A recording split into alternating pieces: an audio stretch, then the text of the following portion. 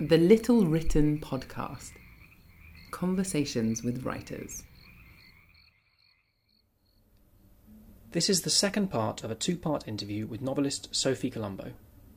In this part, she discusses her upcoming second novel, Point No Point. If you haven't heard part one, in which Sophie discusses her award-winning debut novel, Rights, you can find that at www.littlewritten.co.uk. Otherwise, here's the interview. Anyway, let's talk about your next book. I don't have much to go on here, really. I've got a little quote from your website. So it says it's about treason, revolution, hot air balloons, and set in 1790s London. So from this I deduce it might be to do with the treason trials. Yes. Because I've seen you've done some work on that with the BBC, I think, as well. Yes. So tell me what this book's about. Well, it's about as different from Rights as could be, and also very similar. You mentioned the slender length of Rights. This is not true of my next novel, Point No Point, Right. which is shaping up to be quite a beast. Point No Point, the first respect in which it's different is it's very firmly a historical novel. It's set in 1790s London, and the 1790s, of course, is the decade of the French Revolution.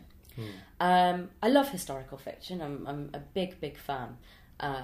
Hilary Mantel has obviously done extraordinary things for the form recently, so it's, really, really hot.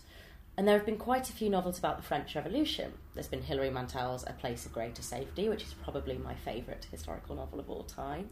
It's been also Andrew Miller's Pure, which is set in 18th century France. And you've got sort of various others. The French Revolution is popular. But what doesn't tend to get much attention is Britain during the French Revolution. And you might say, well, yeah, because, that's not really where the action's happening. But that couldn't be further from the truth. The 1790s is an unbelievably turbulent and exciting time in Britain, precisely because many, many writers and thinkers are responding to the French Revolution and using it to shape new, radical ideas about what Britain could be like. Should we be going the same way as France? Should we be going the way of America? Should we be staying exactly where we are? And so you get writers like Thomas Paine, like Mary Wollstonecraft, Edmund Burke, among others, kind of conducting this thing called the pamphlet war, where their ideas are flying around, and because of increased literacy, the country is caught up in this sort of reading fever. And the government gets very worried about this, and William Pitt's administration decides that this is going too far. And so there's this crackdown on civil liberties, which is sometimes called Pitt's Terror, which leads to arrests, imprisonments, transportations, even death sentences at some points. And so I study this era. I study the literature of this era, and I'm fascinated in how, among other forms, the late 18th century novel kind of acts as this site of political debate. And what I started to do was to write a novel that was sort of a love letter to the 18th century novel of this period. First and foremost, it's a story. It's a story that's set in this turbulent 1790s, from 1789 through until 1795, in London, mainly. And it's the story of a character who started off as Thomas Paine, but now has a different name, Matthew Pike. So originally it was going to be about real people and real events. But Originally it was. Generalised it out a bit. That didn't work. Right. I'm not a Hilary Mantel, much as I would love to be. I can't do that Thomas Cromwell, I only write about real characters and I try to depict them as faithfully as I can kind of writing. It doesn't work for me. I kept wanting to do different things with them, like send them up in hot air balloons. Right. And they didn't go up in hot air balloons. So I took certain historical personages, certain kinds of characteristics, of experiences, of personality traits of which we have evidence, and sort of worked them into my own cast of characters. So for anyone who is familiar with Thomas Paine or Frances Burney or Mary Wollstonecraft, they will read this novel and go, I recognise these people, but they're fictional. And it's the story of this popular radical movement and this sort of Painish figure at the centre of it, and, spoiler alert, his trial for treason. That's the linchpin of the whole thing. But woven around this is the story of, several different people and the ways that they change over this turbulent political period, personally, politically, in terms of what they believe and what they hold to be true. Mm-hmm. So there's this large cast of characters, and that's why it's so long. And I wanted to kind of bring not only the historical material, but also some of the techniques of the 18th century novel back into the literary scene. I was talking to Helen Lewis at the New Statesman yesterday in a different interview, and talking about how I don't think we really have a person who does what the 18th century novel does in today's literary scene, that rambunctiousness, that slight surrealness, that kind of grotesquerie. I don't think we have much of that. And this novel is an attempt to echo those sorts of 18th century novelness, as well as to tell a story. Okay. Is it a more overtly political novel than rights? Because you're a period of, we're talking about civil liberties and free speech. It's certainly about those things. So yes, some of the subject matter is intensely political. We have, a trial which is entirely about free speech and treason. By printing this thing, did this man commit treason? We also have, this is a massive, massive challenge, by the way, I think, for any writer. J.K. Rowling does it beautifully. We also have a committee meeting where, I'm trying to get good dramatic material out of these guys sitting around trying to set up a society and decide how they're going to publish their minutes. Okay. So it's also about the minutiae of the political process. Mm-hmm. It's about the way that political movements split apart, about how things come up, personal and political differences, to dampen and slow that process and to turn people away from their ideals. So yes, I'd say it's more overtly political than rights. But the ambiguity that you referred to about, what really happens in rights, I think there's a very similar thing going on in Point No Point. We have these radical and conservative factions of people who at first glance appear to be agitating for completely different ways of life. And by the end, I want people to readers to understand that neither of these factions is as clear-cut as it seems. Within a so-called radical progressive movement, there are elements of conservatism, and within a so-called conservative movement, there are these elements of radicalism in ways that we might not be used to detecting. So it's about the reader's sympathy being finely balanced in the same way as it is in rights. And like rights, it employs alternative perspectives and modes of telling the story. So there's that kind of similarity also. So in your BBC documentary piece on this period, you were drawing parallels with the modern world. Mm-hmm.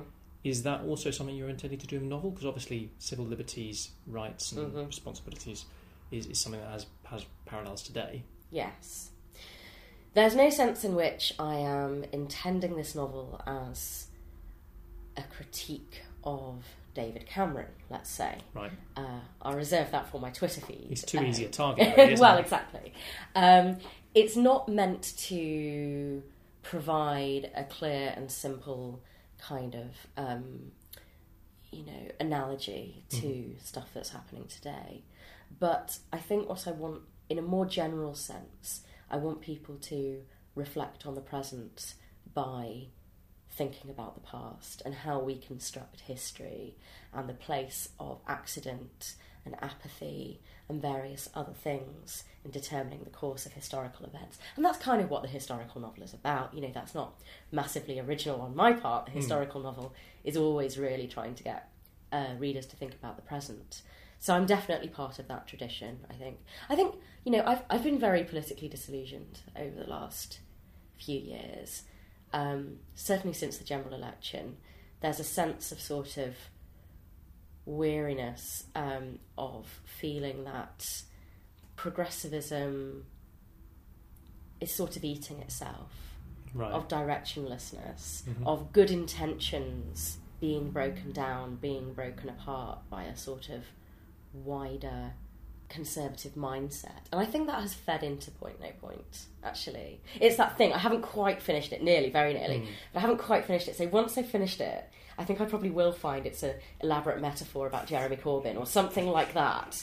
But until that point, I've only got the vaguest inkling. Okay.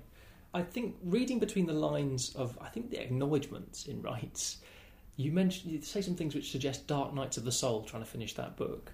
Oh yeah, I thanked my friend Harry for bullying me to pick up my pen up.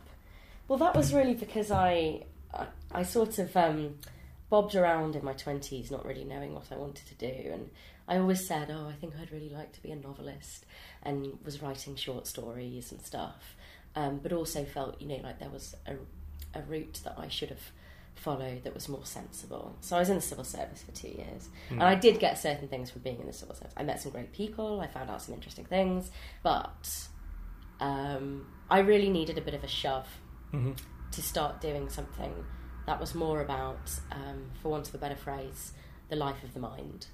And Harry, who really, really good friend, was constantly saying, "You're not a civil servant." And at the time I was like, "You're so unsupportive." But actually he was right. He was telling me, you need to read and you need to write and you need to go back to academia so that you can read and write, and you need to do your fiction because that's what you're really meant to do. And so that was kind of a thank you for that, for telling me when I didn't think I wanted to hear it, that actually this road was the best road. So with your second novel, that road now decided, is it easier to go about that process? Oh God, no. No, the last novel has been terrible, terrible process. It's taken about 4 years. I started it before Rights was even published. I started writing it, I went, God, I don't know why they say the second novel is so hard. This is really, really easy. Off I go. And 4 years down the line, it's still not finished. There are various reasons for that. The most obvious reason is I've had to do other things. I finished my doctorate. I needed to get a job because I needed to pay the bills. And, I'm very grateful for any bill paying that came about because of Rights, but it wasn't, that much. So I got, I was getting a job, I got married. All these things got in the way. But Point No Point is a much bigger novel, like in every way. It's much more ambitious. It tries to do a lot more. I don't know if it will be as popular. I think it's more difficult in some ways. It's certainly been more difficult to write. So it's gone on for 4 years. My husband, Rich, has been unfailing in his support and encouragement, as have many other people. My agent has the patience of a saint and also is very encouraging.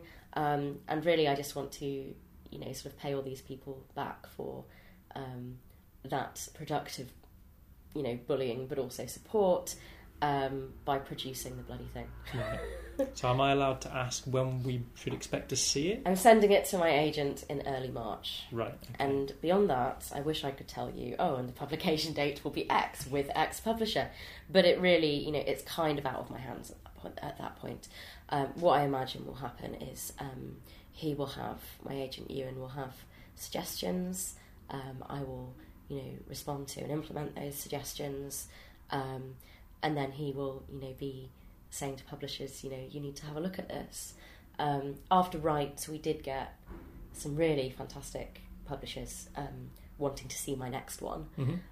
So that's great. Hopefully they still feel the same a few years down the line. So I would love it to be out in 2017, but we'll have to wait and see. Okay, so we need to watch this space. Yes, watch this Which space. particular space should we be watching? Where should we look? Watch my Twitter. My Twitter's always the best place to get in touch. I'm quite good at sort of blathering on about what I'm up to. So that's at SM Coulombeau, I tweet under. So yeah. Great. Well, thank you very, very much indeed for speaking to me today. I appreciate it. Thanks for inviting me. Thank you. You can follow Sophie on Twitter at smcoulombeau. That's COULOMBEAU. Follow me, Thomas O'Loughlin-Evans, at Mathistopheles, and the Little Written podcast at Little Written. More links relevant for this episode can be found at www.littlewritten.co.uk.